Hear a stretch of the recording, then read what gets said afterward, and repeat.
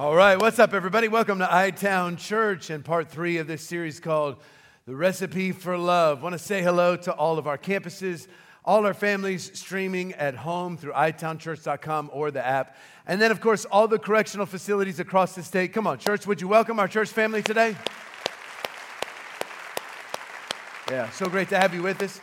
Go ahead and grab something to take some notes with if you haven't already. Every time we study God's Word here at I-Town, we believe the Holy Spirit is going to speak to us, and I'm excited to share God's Word with you today.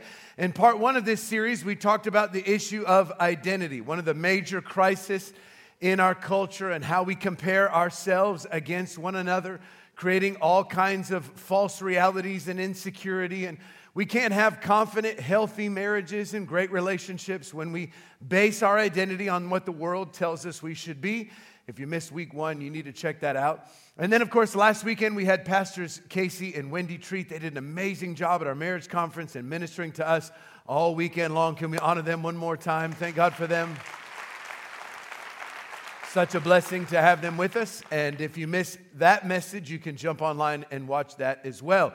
Today, I want to talk to you about one of the biggest mistakes that we make in our marriages and the thing that we desperately need, and that's the subject of clarity. Clarity. We'll get to that in just a minute. But I've made a lot of mistakes in 16 years of being married to Kate. Some of them I have the opportunity to share with you. Of course, confession is good for the soul, bad for the reputation. But when we first got married, we moved into this little house, and it was under construction because I've got this one really bad habit that I haven't fixed.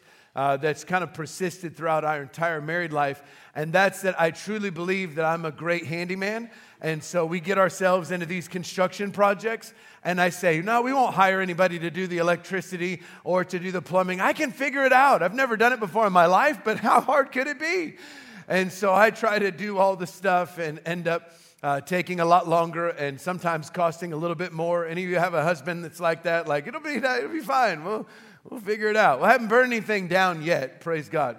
But I got our first house under this massive renovation that we were moving into, and unfortunately didn't get it finished before we got married. So I moved her home to our very first house after we were married, onto plywood floors and all kinds of construction, no kitchen cabinets, you know, the regular things that you do when you're a terrible husband and don't know what you're doing with your poor bride. And so she told me, look, I've never done anything like this before. And it came time to paint. And she was like, I have no experience with this. And so I did what I thought was a great choice. I gave her a place to practice. I was like, here, would you paint the inside of this hall closet? That was a bad choice. I've never lived that down to this day. She torments me about the fact that I made her paint a closet first. And then, of course, I figured out that she was a better painter than me, so then I made her paint the whole house. That was even a worse decision. Here's the entire living room. Let's paint that. And so I worked her to the bone, of course, in that first little construction project. And then she got pregnant with our first child. And I don't know, she's always been a really small woman, and so her belly gets really big when she's pregnant. And I don't know if the kids were like growing straight out from her, but she'd have these like big torpedo bellies. And so her belly was like way out there, really skinny and long. And she came to me and asked, I don't know why you women do this, but it's unfair. I just want to say, you ask your husband questions that there are no good answers to. And it's just not fair. I don't know if you're just trying to pick fights, if you want to be mad at us and you're just looking for a reason, but she comes to me and says, baby, does my butt look bigger?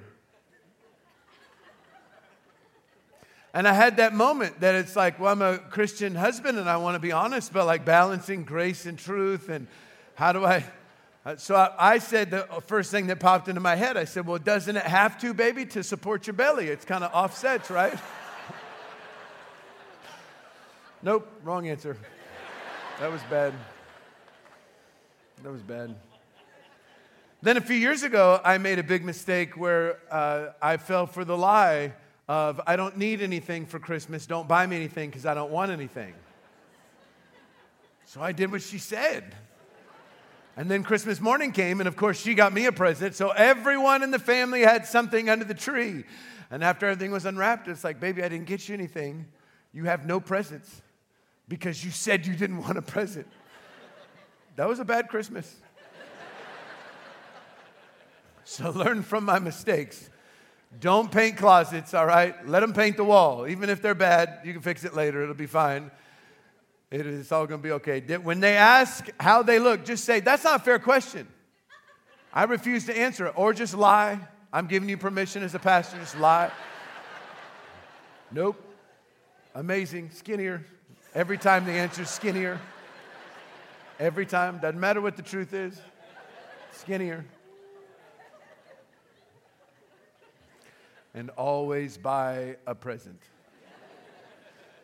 But today I want to talk to you about the biggest mistake that we make really in all of our relationships, but especially in marriage, and it's a trap of the devil. It's this idea that our spouse is actually our competitor instead of our helper. That somehow we're in this wrestling match for success in life, and that it has to come at the cost of the person that we're married to. The world would love to put us at odds with the people who are called to complement us. And we get into this weird competition. Genesis chapter 2, the Bible says, God looked at Adam and he said, this dude is never going to make it by himself. He'll never find his keys. He'll never make it to work on time. He's going to be a mess. This guy needs a helper. He's going to make a lot of bad choices. We're going to get a helper suitable for him. And this is the picture of marriage. God created it. You need to remember that. That's why God gets to define it, because he made it. And it's between one man and one woman. And in that relationship, the Bible says that we make each other better. That you're supposed to be a helper to your spouse. And so I live with the reality that I'll never be all God's called me to be without Kate. And she'll never be all God's called her to be without me. That God has made the two of us one, and that we can go further, faster together, reaching higher heights and greater potential because we are in each other's lives, assisting one another as helpers. That's the institution of marriage. But the devil wants to reduce it to something that creates this tension and friction and competition in the relationship. James chapter 4 says it this way. Do you know where your fights and arguments come from? To which some of you are like, yeah, this moron I'm married to. It's their fault. Absolutely, I know. No, it says they come from selfish desires that war within you. The reality is all of us are born sinful, and there's this propensity towards selfishness. That comes naturally, right? We have a toddler in our house right now, and mine is one of the first words they learn. Even though all of it is actually mine, he believes it's his. Mine. He says, no, it's not yours. Mine.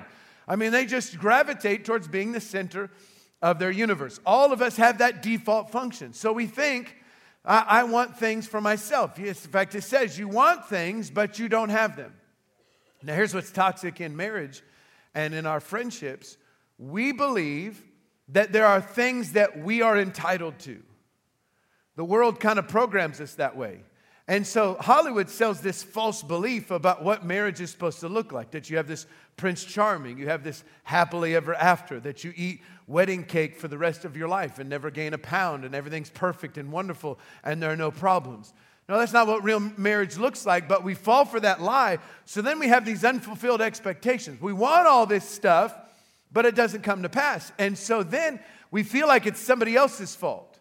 It's never my fault. It's never the inadequacy of who I am in the marriage or the things I'm failing to bring to the table or the areas that I need to grow. It's always victimizing ourselves and pointing our finger at everyone else. So we think we got to take it out on somebody else in order to get it. We're willing to kill, and then we're jealous of other people. And we get jealous even of our spouses. We feel like somehow their success comes at our expense. That their joy is somehow our expense. And so we get jealous of other people, whether it's a friendship or our spouse or a relationship. And he says, but that doesn't work. It's the devil's way, so you still don't get what you want. So you end up in this really horrible cycle of being unfulfilled. And what it does is it just creates arguing and fighting in the marriage. So if you're in a relationship, if you're in a marriage today, where there's a lot of arguing and tension and fighting, there's probably some jealousy and some selfishness because we're doing relationships the wrong way. So James chapter 3 says it this way. If you have this thing going on, the bitter jealousy and selfish ambition in your heart, stop ignoring it. Don't pretend like it's not there. It creeps in from the world. Let's deal with it. Let's talk about what it is. Don't cover it up by boasting or by lying. It says in verse 15, for jealousy and selfishness are not God's kind of wisdom. That's why it doesn't work. That's why marriages are falling apart at a rate of greater than 50%, both outside the church and inside the church, because we're embracing these false principles of how marriage is supposed to work. So it says, that's not God's wisdom. Such things are earthly, unspiritual, and demonic. This is the reason why. This is the source of the selfishness and the jealousy, and we're going to spend a few minutes talking about that in just a minute. He goes on to say in verse 16, wherever there is jealousy and selfish ambition, if you allow those elements into your marriage, if you're doing it the world's way and allowing it to be a competition, you will find disorder and evil of every kind. That word disorder literally means instability and chaos. So what happens is when we begin to compete with our spouse, we start to be jealous of their success. We start to feel like they're responsible for our unhappiness, and this thing isn't working out, and now I have to be selfish and do what the world says and get what's mine and fight for me. We open the door for instability and for chaos in our home and in our marriage, and the Bible says there's evil of every kind. The devil is at work in our homes. So obviously we can't have this happening. So the first thing we have to do is identify where all this is coming from. And the Bible says that selfishness and jealousy is earthly, it's unspiritual, and it's demonic. So let's jot these down. The first thing is that earthly just means we get really connected to the world. And that has a tendency to creep into all of our lives, even as believers. We get so connected to earth. We live in a wonderful place. America is amazing. And I'm thankful for such a great nation where we just experience the rich blessings of God. Praise God. Yeah, you can be thankful for America. We aren't politically correct at I-Town. It's okay to be an American. Praise God for America. God bless America. Thank God for our great nation. Yeah. Praise the Lord for it. But at the same time, in some ways, as believers, it's a little bit of a curse. Because when you live in a third world country and you have to do your business in a hole and you're not sure where your next meal is going to come from, it's pretty easy to live for eternity. It's pretty easy to stay focused on heaven. And they say, man, I know that earth is not my home. Thank God that this is not my final resting place. I cannot wait for Jesus to come back and take me home. But when you live in America, you're kind of thinking, man, I kind of hope the Lord doesn't come back too soon because I'd like to finish my really nice house and kind of like to own that car and kind of like to see this play out in my career. And right, we have some wonderful things going on. It's okay to like and enjoy the stuff of earth, right? It's a material world and I'm a material girl. I like my Jordans. I like my jackets. There's some stuff that's nice. God's blessings are nice. God doesn't mind you having stuff, but God does mind your stuff having you. And there's a balance to that in this life. And as we've lived through 2020 and 2021, it's been honestly disheartening as a pastor to watch how much power this world has over people who profess to be Christians.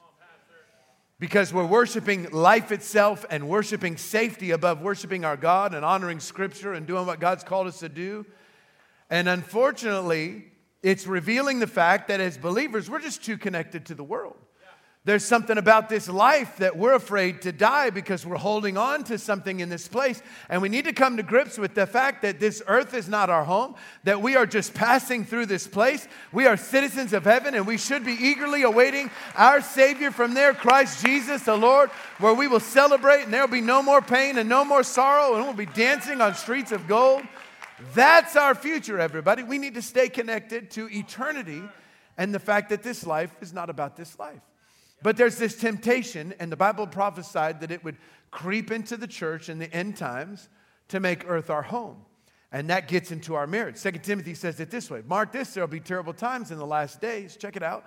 People will be lovers of themselves, lovers of money, boastful, proud, abusive, disobedient to their parents, ungrateful, unholy, without love, unforgiving. That's the condition of our culture today. And that can be the condition of our hearts. James says, if your relationships are sideways, it's a sign that there's probably some selfishness and some jealousy going on. And that's all because we get earthly.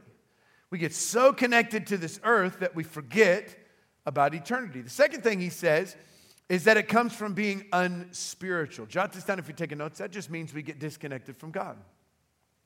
And I think the two kind of go hand in hand. It's pretty typical for us when we get really connected to the earth and we get really consumed with this life that we distance ourselves, we drift from God, sometimes intentionally, sometimes unintentionally. And here's the source of it all in 2 Timothy. Go back to that prophecy in 2 Timothy 3. Not only would they not be good in relationships and really be focused on earth, but they'll love pleasure rather than God. They will pursue what feels good rather than the principles, being driven by pleasure rather than principles. And that's, again, the condition of our culture today. We have this false theology called hedonism that's in our culture today. That's the worship of flesh, the worship of pleasure, the worship of enjoyment. And that's the mantra of modern day America. If it feels good, if you like it, if it's good for you, then it's fine. Define your own truth, make your own choices. You can live how you want and do what you like and sleep with who you want and forget about God. Just live however you desire. Pursue pleasure. There's a problem with that, though. If you interview anybody who has lived their entire life operating on every impulse and pursuing every pleasure and desire, you'll never find anybody that isn't broken and confused and destitute and isolated. That life leads you to a place that you never want to go. It's like sin takes you further than you wanted to go, keeps you longer than you wanted to stay, and costs you more than you ever wanted to pay. It looks good on the surface, but man, it will destroy your life. And even Solomon said, man, I had it all. I did it all. I slept with them all. I married them all. I did it all. And it's terrible. It's empty. I had every passion, every hobby, every pursuit, everything a person could ever dream for. In fact, he said, I denied myself no pleasure. And in the end, he said, it's all meaningless.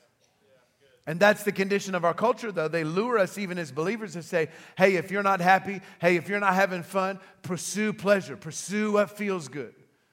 But it's going to destroy our culture. We're going to get to the place, and we've already arrived, where someone else's freedom is going to cost you yours. Someone else's pleasure is going to cost you yours. We don't need to get into all those details. I'm talking about marriage today. So the reality is we get too connected to the world, and somewhere in the midst of that, we get disconnected from God. And then back to our text, it says we actually get to this place where we're operating in what the Bible calls demonic. Now, that does not mean that people are demon-possessed. There are people who are demon-possessed in the world today. We have a lot of them that show up at the church from time to time, and our staff does a great job of casting the devil out of them, because the Bible says in the name of Jesus they have to flee. There's nothing to fear. We don't worry about it. God's given us authority and power to trample under snakes and scorpions. So we're not worried about it, but I'm not saying that your spouse is demon-possessed, although you might argue with me on that point. What the Bible's talking about when it talks about being demonic here and the source of this jealousy and selfishness that gets into our relationship is something much different than you'd expect. It's actually that we are blinded by the devil. So jot that down if you're taking notes. Let me explain it to you. What happens is we get really connected to the world. We grow distant from God. We forget about His voice. We forget about how much we need His power. We forget about how much we need His presence. And then what happens is we get blinded by the devil. The devil begins to seed these lies into our lives. Check it out. If we go back to the text one more time in 2 Timothy 3, it says of these end-time people, they will appear to have a godly life, but they will not let God's power change them. So they're going to do Christian things. Maybe even on Sunday they kind of look like Christians, they talk like Christians, but they're not really letting God's power change their life. Now this is significant because you have to understand how God actually changes you. What does it mean that we don't let God's power change us? Well, Romans chapter 12 says it this way. Don't copy the behavior and customs of this world. Don't look like the world. Let God transform you into a new person. How? By changing the way you think. So what that means is people who are resisting God's power to change them, they're resisting God's perspective of the world. You see, spiritual warfare isn't demons flying around or witches flying on broomsticks and people coming and attacking you. Spiritual warfare all takes place in the mind. That's why the Bible says that the weapons of our warfare are mighty to demolish the arguments and thoughts that exalt themselves against the knowledge of God, pretensions. So the thought life is where spiritual warfare takes place. So these end-time Christians would get really connected to the world, disconnected from God, and allow the devil to influence the way they think. Because if you're not letting God change the way you think, you're letting the devil influence the way you think. There's only two sources in this life. And so we have to understand that, because what the devil wants to do is he wants to change the way you view the world. And so we become new people by allowing God to give us a new filter.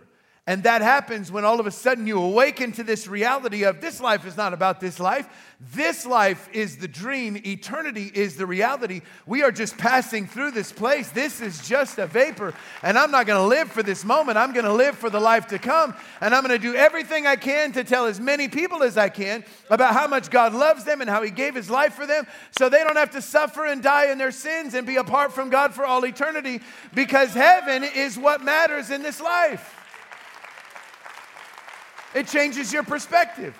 So when you go through the marriage conference and everybody in your family is crazy and the furnace breaks and the dishwasher breaks and the refrigerator's falling apart and everybody in the family's fighting, you don't go, man, I have a terrible life. You take a step back and go, well, you know what? We had 1,200 people at the marriage conference and all these marriages are restored and lives are changed and God's bringing revival to our church. Perspective says this is spiritual. The devil's attacking us because what God is doing. You see how you see the world through a different lens. It gives you a new perspective to understand there's spiritual warfare that's taking place. What the devil wants to do is he wants to change your perspective. 2 Corinthians chapter 4 says it this way. The devil who rules this world, and you time out for a minute. Remember, Adam gave dominion that God had given him over the earth to the devil in the garden. And it will not return to the kingdom of heaven until Jesus returns and takes over the earth. He has not returned. So the devil rules this world. The default kingdom of the earth is the devil's kingdom. That's why Jesus taught us as Christians to pray, God, let your kingdom come and let your will be done. We have to actively fight to bring God's kingdom into our lives and into our world, because the devil rules the earth. And so what he does is he blinds the minds of people who don't believe, so they cannot see the light. They can't see what God wants them to see. Now let's take this and apply it to our relationships. The Bible says they're very earthly. What happens is we get consumed with this earth, consumed with our career, consumed with our status, consumed with our income, consumed with our possessions. And in the pursuit of all that, we grow distant from God. We're not going to church. We're not reading our Bibles. We're not experiencing the power and the presence of the Holy Spirit so the Lord can minister to us. And then in that condition, we become demonic, not demon-possessed, just blinded by the devil. We start to believe lies. We get the wrong filter. And as Christians, we say things that are false. Like, well, this marriage was doomed from the beginning. Well, we never really got along. Well, the truth is, we just fight all the time, and God wants me to be happy. That's a lie. Y'all know that's a lie. There is no scripture in the entire Bible that says God wants you to be happy. That is false. That is a false gospel that the devil has seeded into the church that Christians repeat over and over and over again. The Bible talks about joy, but it never says God wants you to be happy. There's no verse in the Bible that says that. We need to know what the Bible says. We're supposed to be Christians that live our lives based on God's word. And so we say things like, it'd be better for everybody if we just got a divorce. It's right. It's what's best. The poor kids are living in such a war zone. And what would be best is if we just got a divorce. Why?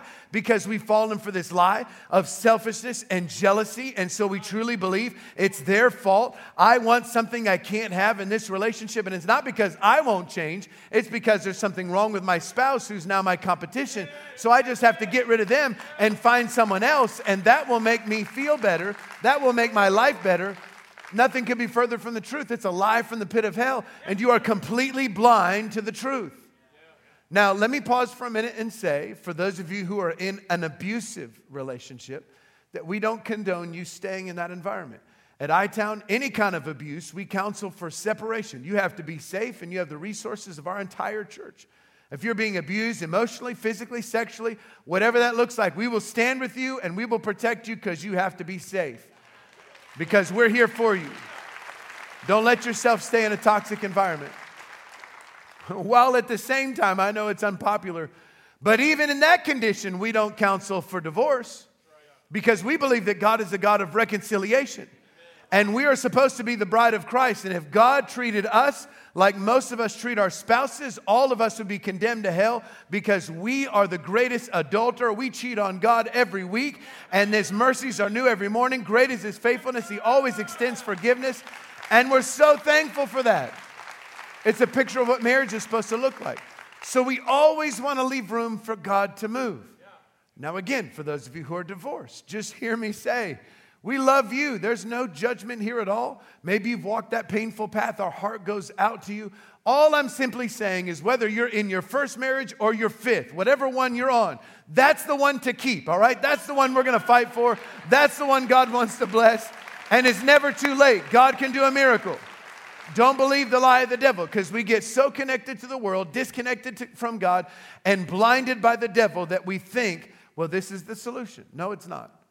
God has a miracle that He wants to do in your life, and it begins with you. There's something that we've got to do to eradicate the selfishness and the jealousy. Let's talk about that, Philippians chapter 2. I'm going to give you a couple of very practical things that I'm sure you've heard before, but all of us need to put into practice and be reminded of. When you do things, don't let selfishness or pride be your guide. In other words, don't do relationships the world's way. Why? Because it doesn't work. So here's the recipe. Instead, be humble, give more honor to others than to yourselves. Don't just be interested in your own life, but be interested in the lives of others. 3 very simple things. Number 1, it starts with humility. It starts with just being humble. The problem with humility is that we oftentimes embrace the wrong definition of what it means to be humble. Many of us think to be humble, we have to think less of ourselves. Well, I'm really not that great. I'm really not that good. No, I don't do a great job. I'm not a very good husband. I'm not a very good wife. I'm not a very good father, a very good mother. Or I'm just okay as an employee. No, that's not humility. That's garbage. That's the devil. Being humble isn't thinking less of yourself. It's thinking of yourself less. You see the difference? Humility is understanding that I'm not the center of my own universe. The world has worked overtime to tell you and to sell to you this idea that you are the main character of your life. And that everybody in your life is a supporting cast. Disney's done an amazing job in this. In fact, it's fascinating to watch how cultures change. Because back when Jesus lived, and in that Old Testament culture, and even in the early days of America, not several hundred years ago, people would look to the Lord, and even sometimes their family, to establish who am I called to be and what am I called to do. But Disney came along and American culture came along, and it's a fairly new phenomenon that says, look inside yourself and decide inside of you who you're called to be. You've got this beautiful story. Don't let anybody around you limit you. And while that message is great, that you shouldn't let other people limit your potential or your capacity, we want to look inside of ourselves and decide inside of ourselves, because the world is training us to be a God unto ourselves and to be completely self-consumed and completely selfish about what we want and the life that we want to create. That's not God's plan. I just want you to hear that all of us are a part of history. You know what history is? It's His story. It's the story of the gospel. It's the story of Jesus. He is the Alpha and the Omega. He is the beginning and the end. It's in Him we live and move and have our being. He is the main character. All of the Old Testament leads up to the cross. All of the New Testament looks back to the cross. It will always be about Jesus. You and I are just supporting role players, cast members in Jesus' story.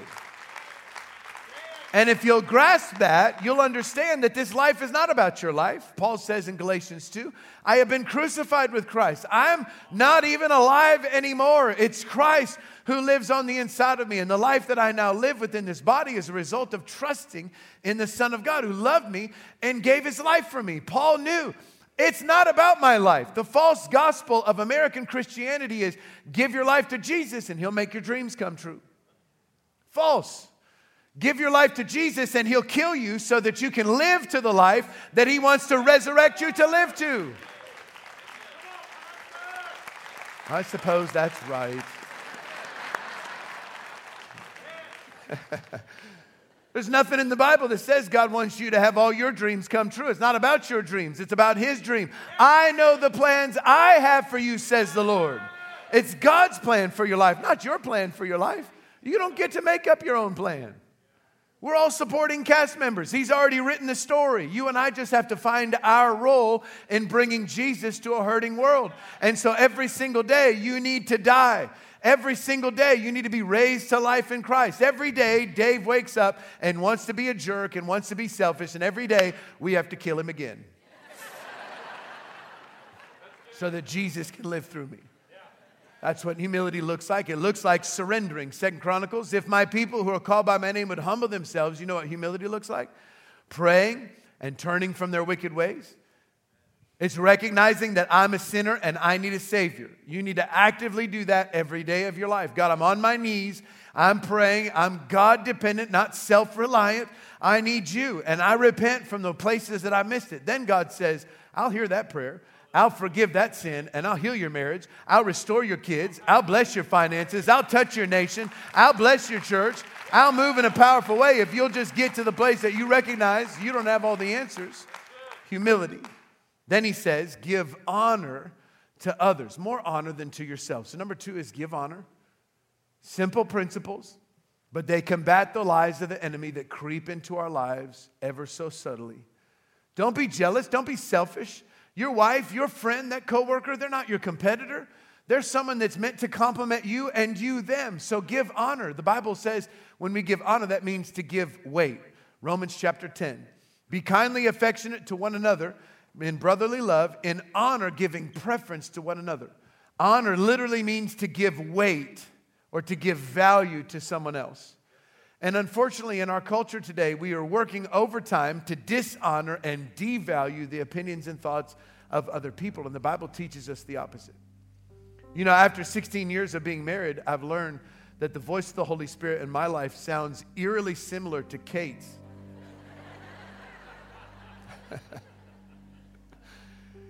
And I didn't recognize that early on in our marriage. And so many times I ignored her counsel and wisdom and made mistakes in lots of areas of life. And now I have learned, unfortunately, the hard way.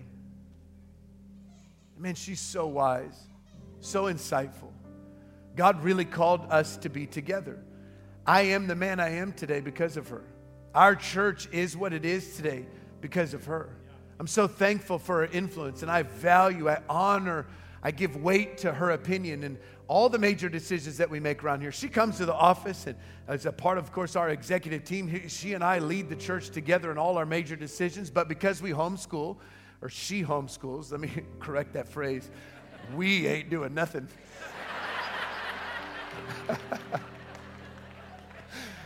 I'm just a cheerleader.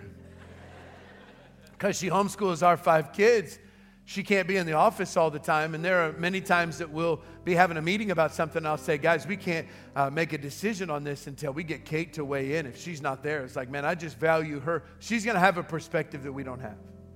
We got to make sure she weighs in on this. Why? Not because I'm worried about her being upset or feeling left out. It's because she has a voice. I give weight to that because I understand who she is, who God's called her to be. And I'm thankful for that. And I'm just telling you, we got to change our perspective of our relationships. We have to understand what it means to give weight, to give honor to others. And then he concludes with this thought. Don't just be interested in your own life. Be interested in the lives of others. As we close, single people, I have to take a moment to point this out. It says, don't be interested only in your own life. So there's a double side to that message. And the part that we miss is you do have your own life. Please hear me, single person. You don't have to lose your life to find someone. You don't have to give up your life to be with someone. God made you unique. God gave you preferences and gifts and a calling, all your own. And you don't have to lose all of that in your identity so that someone will love you. Don't just be interested in your own life. That means you are also interested and in touch with who God's called you to be, your own life. But then also be interested in the lives of others. In marriages, number 3, be a servant. Think about how you can bless and serve others. Think about how you can make a difference in the lives of others. One quote that I was reminded of recently from a pastor who's gone on to be with the Lord, He was a great, phenomenal leader, but his greatest gift was he found greatness in others.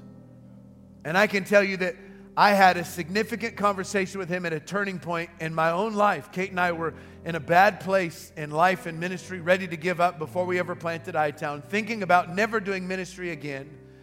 And he said to me, Dave, you and your wife are going to build a great church. We believe in you. Your best days are ahead. And I'm in ministry today because of that man. And praise God for him. I'm thankful. Brother Billy Hornsby was his name. So thankful for him. And he always said, I want my greatest success in life to be someone else's. I don't want to do anything great in life. I just want to make everyone else great. And I'm telling you, if you'll approach your marriage every day with that, I don't want to be great. I want to make my spouse great. I want to make my kids great. I want to make my friends great. If you'll spend your life doing that, you'll display the greatest form of love. John 15 says, the greatest love a person can show is to die for his friends, to give up your own rights, to give up your own desires, your own dreams. I'm telling you, in doing so, you'll find a life that's far more fulfilling and satisfying than anything that you can find if you do it the world's way. We need clarity in our marriages. How is it under attack? All the fighting and the arguing, that's just this insecurity, selfishness, and jealousy that the devil's bringing into our lives. Why? Because we get so connected to the world, we get disconnected from God, and we get the wrong perspective. Today, let's commit together. Man, I'm going to stay humble. I'm going to see how I can be a servant to others as I give weight and honor and value to them. I promise when you do that, you'll have a marriage that is such a blessing to the world around you. With every head bowed and every eye closed, I want to take a minute before we go to pray for your marriage today. But first, I want to pray for those of you who are far from God, because I just want you to know you'll never be able to unconditionally love and forgive that person that God's brought into your life, that spouse, until you experience God's love yourself. The Bible says we love because He first loved us. And today I want you to be able to experience the love of the Father. Maybe you've been so connected to the world or pursuing pleasure and pursuits, or you just got disconnected from God. You knew Him at one point, but you drifted. And you got confused. You got blinded by the devil. Pursued the wrong thing. I want you to know today that God's not mad at you. He loves you more than you could possibly imagine, and He desires more than anything to be in your life. If you just open your heart to Him today, we can do that through a simple prayer. I'm not going to make you stand or come to the front. I just want to pray with you right where you're at. If that's you today, would you do me the favor to take one bold step? Just lift your hand up high at all of our campuses or watching at home. Come on right now. Just say, Dave, count me in. Come on, lift your hand up high. Be bold today. Great job. All across the room. So proud of you. That's amazing. You can put your hands down. Here's what we'll do. I'm going to lead you in a simple prayer. You can pray it quietly in your heart. You just need to mean it. Just say, Lord Jesus, forgive me today. For all my sin and mistakes, I repent. Come and make me brand new. Change the way I think. Give me the power to love and to serve. Today I give you my life. Come on, just tell Him that. I give you my life. In Jesus' name. Father, I thank you for every person here, for every incredible marriage. Lord, we thank you that there's nothing beyond your repair. There's nothing that you can't rescue and save. And so today we pray that you would touch every marriage. Those that are good, Father, make them great. And those that are in trouble, Father, we thank you for restoration today. As we enter the relationship without jealousy and selfishness, but with humility and honor, Father, we thank you that we can be a servant to one another, a helper suitable. And Father, we thank you that we'll build a relationship that will be a light to the world around us. Thank you for your blessing in our lives. We love you today. In Jesus' name we pray, and all God's people said amen. Amen. Come on, would you celebrate with those who prayed that prayer today? Yeah.